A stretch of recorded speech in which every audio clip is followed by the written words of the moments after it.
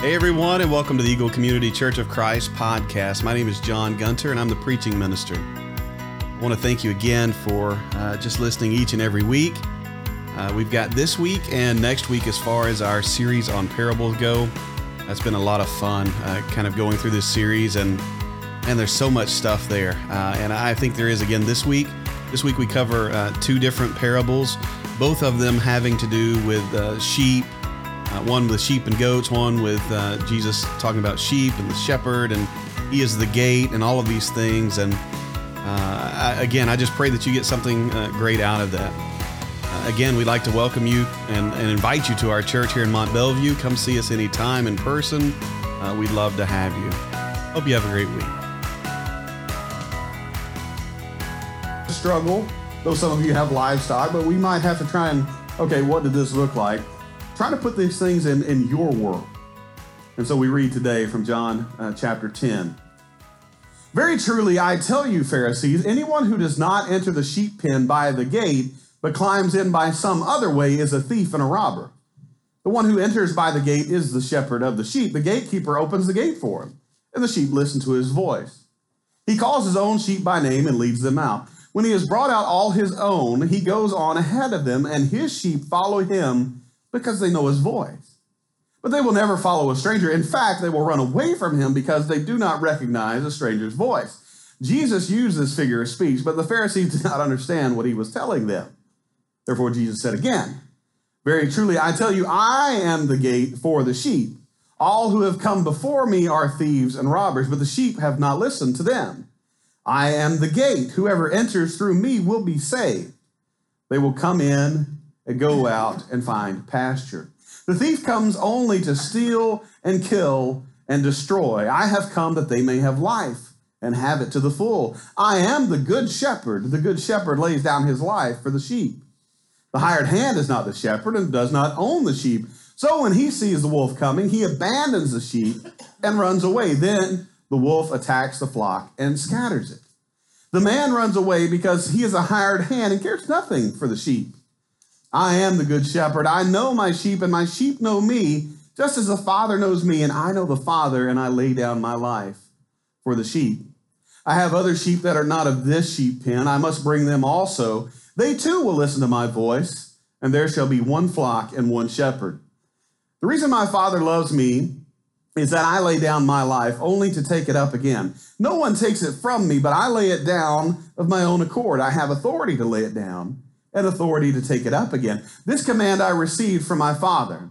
The Jews who heard these words were again divided. Many of them said, he is demon-possessed and raving mad.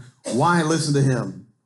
But others said, these are not the sayings of a man possessed by a demon. Can a demon open the eyes of the blind? So you can see the inner turmoil that these people are dealing with. Is this guy, is this Jesus who is claiming all these things, is he demon-possessed and a problem, or is he someone that maybe we ought to consider to be the Messiah? And so I think when we look back, we like to think of ourselves as the people who would get it, right? Like I would definitely be the person, like even if we look at like social injustice, or we look back into our past and think, I would have been on the right side of history, right? And so I think a lot of times we don't really fully understand the situation, but there was this idea of, is this guy crazy or is he king? And so that's what they had to do. And of course, as Jesus talks about this, he talks about a couple of different things, but really the whole point of it is who Jesus is. That John is full of these I am statements. If you were here in class this morning, Paul covered, I think you might have read them all. But there's no wonder that Jesus uses 7 different things to describe himself. I am the bread of life. I am the light of the world. I am the door of the sheep, which we covered this morning. The resurrection and the life, the good shepherd, the way, the truth, and the life. And I am the true vine. John begins his gospel by talking about that Jesus was in the beginning with God. He was God. And all throughout this gospel, he tries to show you how Jesus showed the people who he was, that I am all of these things. And today we talk about I am the good shepherd. I am the gate. no one enters except through me. And so a lot of what we have read in the parables has been Jesus kind of comparing and making you look in the mirror and saying, all right, well, who am I here? And we could be in this stance, but Jesus is looking the Pharisees, the religious leaders, right in the eyeballs when he says this. Those who have come before me have come in a different way. That they come to destroy and to steal and to kill. He said, but I am the good shepherd. He says, I am the door. That Jesus is the door or the gate or the entrance point. Now, I don't know how many of us would say we struggle with this, but this kind of goes back to the point, who are you following? We talk about priorities all the time. And we talk about looking in the mirror and looking intently and what way is it really? And so when Jesus says, I am the door, he is challenging the religious leaders who are attempting to lead the people. They are attempting to shepherd the people. Jesus says, I am the entrance point, not any of you, not anyone else. And so are you following another religious leader? Are you following another political figure? Are you following some ideology that could derail your life, but you think, man, that is the way to go? Because Jesus says, I am the door. Now, how controversial do you think that was in the moment? How controversial is it right now in our world? For us to stand and to say a truth like Jesus is the way, that's a problem, right? We live in a time where everyone is sensitive to being offended. Is that news to anybody, or I just want to see where we're at this morning? Some of you don't have social media. We live in a place, we live in a time where everyone is just waiting to be offended. How can I be offended? You can't say those things. And a lot of times what's weird to me, almost on the point to the point of just being humorous, is how much someone else will push an agenda and want you to adopt that. But the moment you say, Jesus is the way, they say, hold up, don't push that stuff on me. But Jesus says, I am the door. If you want to enter into the kingdom of God, you go through Jesus. You don't jump over another place. You're not getting in. The imagery that Jesus is using here is this idea of this pen that's probably surrounded by houses. It's a safe place. It's a place they would have known. They would have been secure. And the guy, the shepherd, the person leading this flock is not having to jump the fence, is he? He's not trying to get in some shady way. Again, put this in your own terms. You're working out here at a factory.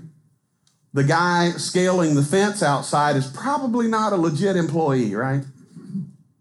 You look outside and the guy's got some bolt cutters and he's going to town trying to get in. That's probably not the guy that runs the place, right?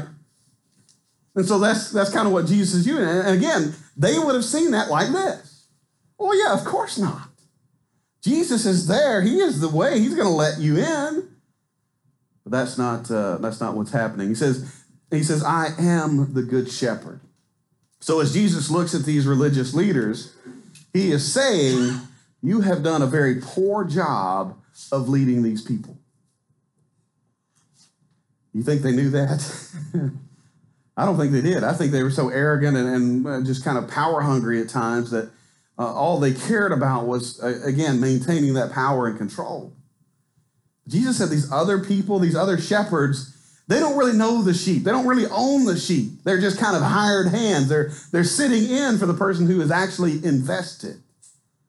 And so Jesus uses this imagery where he says, oh, the shepherd, the person who owns the sheep know him. He knows the sheep. He cares for them. When the wolf comes, he'll lay down his life for them. But if you're just hired to do this job, hey, this isn't on me anymore. I'm out of here, right? And so Jesus says, this is who I am. That I would even give my life for the sheep. And of course, as they're connecting with this imagery about wolves and sheep, Jesus is saying a little more, isn't he? They don't yet know that Jesus is actually going to lay down his life for every one of us. Man, that just needs to sit with us a minute. That Jesus loves you, that he cares for you, that he sees you as one of his own, that he would even lay down his life for you, not run away. I don't know, I'd be tempted to run, wouldn't you? I love y'all. Some of you are easier to love than others. And I'm sure that's the same for me, right? But you think about it, when push comes to shove, when actual danger is coming, how many of you are going to lay down your life for me? And Jesus says, yeah, I will. Because I love you and care for you. And so he just kind of lets that hang there. In Matthew 25, Jesus talks in a different way with kind of the similar imagery. He says, when the Son of Man comes in his glory and all the angels with him, he will sit on his glorious throne. All the nations will be gathered before him, and he will separate the people one from another as a shepherd separates the sheep from the goats. Again, using something that they would have known very well. He will put the sheep on his right and the goats on his left. Then the king will say to those on his right, come, you who are blessed by my Father. Take your inheritance, the kingdom prepared for you since the creation of the world. For I was hungry, and you gave me something to eat. I was thirsty, and you gave me something to drink. I was a stranger, and you invited me in. I needed clothes, and you clothed me. I was sick, and you looked after me. I was in prison, and you came to visit me. Then the righteous will answer him, Lord, when did we see you hungry and feed you, or thirsty and give you something to drink? When did we see you a stranger and invite you in, or needing clothes and clothe you? When did we see you sick or in prison and go to visit you? The king will reply, truly I tell you, whatever you did for one of the least of these brothers and sisters of mine, you did for me. Then he will say to those on his left, depart from me, you who are cursed, into the eternal fire prepared for the devil and his angels. For I was hungry, and you gave me nothing to eat. I was thirsty, and you gave me nothing to drink. I was a stranger, and you did not invite me in. I needed clothes, and you did not clothe me. I was sick and in prison, and you did not look after me. They also will answer, Lord, when did we see you hungry or thirsty or a stranger or needing clothes or sick or in prison and did not help you? He will reply, truly I tell you, whatever you did not do for one of the least of these, you did not do for me. Then they will go away to eternal punishment, but the righteous to eternal life. So Jesus, using kind of the same imagery in the first one, in John 10, he starts talking about kind of the relationship for him and the sheep and how he is different from the religious leaders. And right here he is saying to all the sheep, right? To all the people, there is going to be a day when we are split up.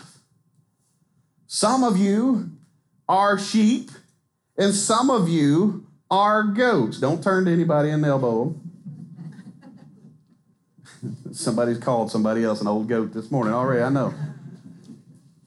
But he's saying there's going to be a time when you're split up. And again, we have a room full of church people this morning, and we want to assume that we are all sheep, don't we? Now, it's kind of odd because in our culture right now, like saying the word sheep is almost a negative. Y'all are just a bunch of sheep. You know, that can be used for anything, any ideology, anything out there. Just a bunch of sheep just following blindly. Well, in Christian terms, that's a positive thing as you follow Jesus, isn't it? That the sheep hear his voice and follow him, right? Going back to John 10. They know his voice. They're not going to follow a stranger. The sheep know who the actual shepherd is. And so as we look at this, we've got to say, okay, well, am I actually a sheep? Is Jesus who I'm following, or have I replaced him with someone else? Because there's going to be a time when Jesus says, I know who my sheep are. And I know who the goats are as well. Some of us are waiting to see this from a man who walks up to us, right? Hello, my name is Jesus. Because for some reason in our mind, we're waiting until we get that clear sign. Jesus I want to hear from you. Did you notice in this parable that neither the righteous nor the unrighteous knew they were doing anything right or wrong here? Both didn't know that they were doing or not doing something for Jesus. Now that ought to kind of wake us up this morning. Because we've all been put in situations where we're like, I don't know, and we make every excuse under the book, right? I don't know if I should help them. But Jesus turns to the righteous and he says, because you have done all these things for me, you're going into this paradise. You have been blessed by my Father. And they're like, what are you talking about?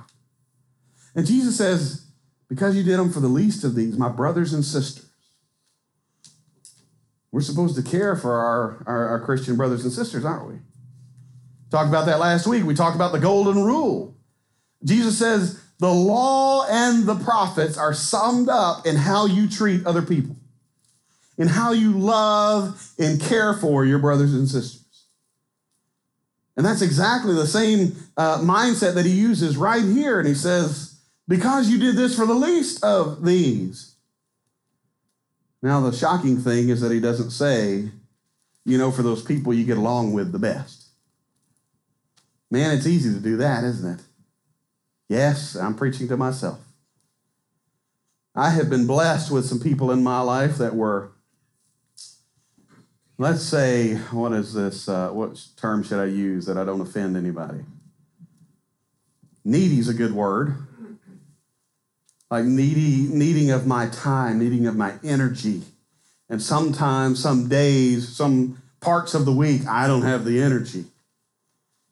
And you kind of start, oh my goodness, it's kind of like we talked about a couple weeks ago, kind of ducking the person in Walmart or H-E-B. Y'all don't go to Walmart around here, do you, H-E-B? You see them and you go, oh my goodness, I'm going to be an hour and a half conversation. They're going to need this or they're going to need that. And sometimes it feels like it's just a burden to us. And I'm saying I've got to fight back against that. Because Jesus talks about whenever you have the opportunity to do something, to care for someone, the least of these, not your buddy, not the person that knows you and you get along the best. No, it's the person that really needs that extra bit of attention, that extra bit of time. Jesus said, when you do for the least of them, you do it for me. In the same way, he looks at those who are on the left, and he says the same thing, because you did not do. And they said, when did we have a chance to not do it? When did we have a chance to mess it up? And Jesus says, those times when you ignored that. When you ignored the least of these. Can you imagine the surprise on both of their faces as Jesus tells it? And that's a struggle, because I think, the easy thing is just to love and serve the people who look like us, who we get along with, who are in the same stage of life, or just the people who are easy to love. The difficult thing is to love like Jesus, to care for him, to see his sheep and to see a need and say, you know what, I can take care of that right now. Instead of making excuses. Because if a man walked up and he had this name tag on and he kind of looked like he might be Middle Eastern and he starts talking in parables all the time, we might get in line, wouldn't we? We might decide in that moment that I believe I'll shape my life up, right? But Jesus says, I don't come like this. I come in the form of those people who are close to you, who are in need of things.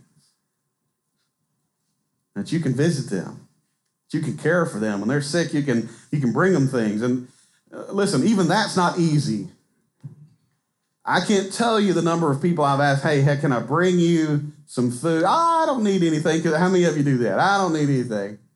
Listen, I'm getting to be a pretty good cook. I'm going to keep posting on Facebook until y'all realize that. But we feel we don't want to put anybody out. When we're on that side, we don't want to put anybody out. We don't want anybody to worry over us. We got it. And we are blessed, aren't we? We truly are blessed. A lot of times we really don't have the need. So it's not exactly easy in our context, but we need to be looking, we need to be reaching out. When I send out my email to our group leaders each week, I try to encourage them, hey, be looking for these things. Make sure you're caring and loving for those people in your group, because that's where you're going to know it. Because a lot of times People are going to be sick and you'll never know it. People will be going through something, didn't have a clue. When Steve Fishesser passed, I got talking to his sister, and she told me stuff that she had no idea about. And the same was true for me. Steve sat here right with us, and he was just one of those guys that he wasn't going to tell you. He wasn't going to ask. He wasn't going to tell you anything like that. But we've got to be people who care and love each other so much that I am trying everything I can to be there for the sheep. Because Jesus says there is going to be this division. He doesn't say, hey, some of you are sheep and some of you are goats, and we're going to all put you in the same pen. You all end up in the same place anyway. The sheep in their mind would have been more valuable because of all the ways they can produce, but especially wool to go along with everything else. And so they understood that the sheep were more valuable. They were blessed by God in this parable. Jesus says this in Matthew 7, verse 21, during the Sermon on the Mount. He said, not everyone who says to me, Lord, Lord, will enter the kingdom of heaven, but only the one who does the will of my Father who is in heaven. That's what he's talking about. I've got a whiteboard at my house, and every week I write all my notes on it. That way, anytime I walk into my office, I see all my notes. For this series, I've got, I think, 3 or 4 verses on there just written out, at least summarized. This is one of them. That every time I walk into my room, into my office, I see this. Because for us, for people sitting in a church this morning, hearing a sermon, singing to God, I think we want to assume we're all sheep, we're all doing the right thing, and I hope that's true. But I also know, because Jesus talked about it and talked about it and talked about it, that just because you call yourself something doesn't mean it's true. Even those times where you call Jesus Lord, but your life does not reflect that, Jesus says, only the one who does the will of my Father who is in heaven.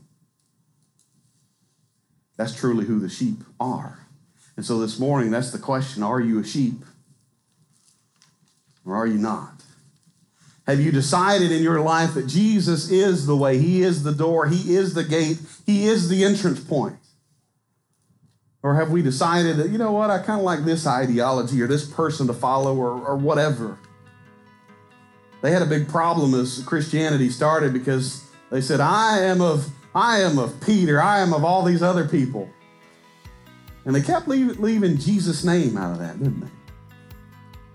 And I'm sure it was because they could stand there, they could be near those people. They could hear them speak, they could talk to them. Jesus was gone. But here, the message was, we preach because of Jesus. We preach to bring you to Jesus. And I pray that as we do that, that's what you hear. And so this morning, if you have not yet begun that relationship with him, we'd love to see you baptized into his name. If you've been baptized and just want the prayers of the church this morning, I'd love to encourage you, love to pray with you. But as I say often, you don't have to come and talk to me. What I want you to do, if you're not comfortable with that, I want you to grab someone who you know loves you and will tell you the truth. Do you hear that? Not loves you and won't tell you the truth. Not everything's okay. We'll be there for you. We'll hold you accountable. That's who we need in our lives. But if you have any need this morning, we'd love to pray with you. Would you come as we stand and sing?